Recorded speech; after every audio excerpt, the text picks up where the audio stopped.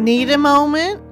Breathe and pause for Kingdom Moments, featuring the best devotional readings and excerpts from writings written and read by apostle, author, and podcaster Dr. Leanne B. Marino. Take a few minutes, sit back, and focus to let these kingdom words fill you with hope as you take time to be encouraged by this spiritual pause. Want to learn more? Visit Apostle Marino's website at kingdompowernow.org. Selah.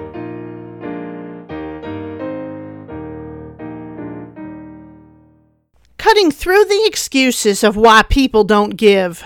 Let's start by cutting through the different excuses people offer for refusing to give to a ministry. I had a bad experience somewhere else. I can't afford it. I have kids. I've been church hurt. All ministers are crooks. All televangelists steal people's money. I can't tell a true minister from a false one. As one who has been in ministry for nearly 20 years, I have heard all these excuses more than once, time and time again. It's ironic that nobody comes up with new excuses but keeps repeating the same ones over and over again. This means that the excuses are, well, boring. If you call yourself a Christian, then giving should be a part of your nature. There is no "I can't afford it" for any variety of reasons that you come up with.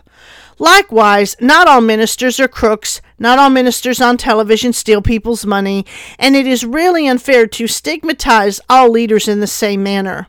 There are plenty of dishonest, disrespectable people in all professions, but we don't see people running around saying they are going to stop going to the store, or stop buying things online, or stop calling a lawyer when they get in legal trouble. There are people who disgrace these industries as well, but we don't stop shelling out our money for their products. The excuses as pertains to ministry and ministers falter, plain and simple, and reveals hearts that just don't want to give and seek to find excuses to refrain from giving. Philippians 2:13, for God is working in you, giving you the desire and power to do what pleases Him. We should be excited about giving because it gives us a tangible, hands-on opportunity to stand up and be counted within a ministry setting. It lets the product of our income become a part of that work. Thus, we all have a stake in part in whatever God is doing through that ministry. It should be our privilege to honor God with our finances through our giving at all times and in all seasons. Nonprofit organizations operate on the donation principle because they are regarded as organizations of public interests.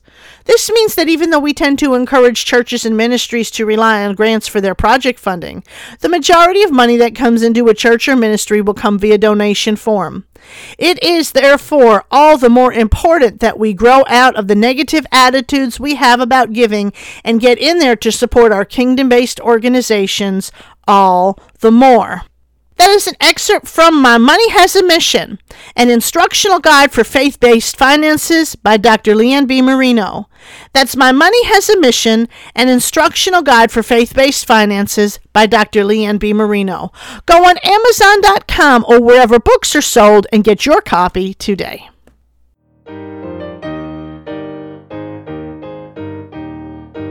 It is my hope that Kingdom Moments has provided just the spiritual pause you need. A friendly reminder, the readings featured on this podcast are copyright, and if you desire to quote from them, please remember applicable laws and do cite the author or obtain proper permission. Want to learn more about the book, about the author, about the work that is done through the ministry, or to contact the author, visit kingdompowernow.org today. And until next time, may the Selah pause of the kingdom lead you to spirit-filled moments throughout your days.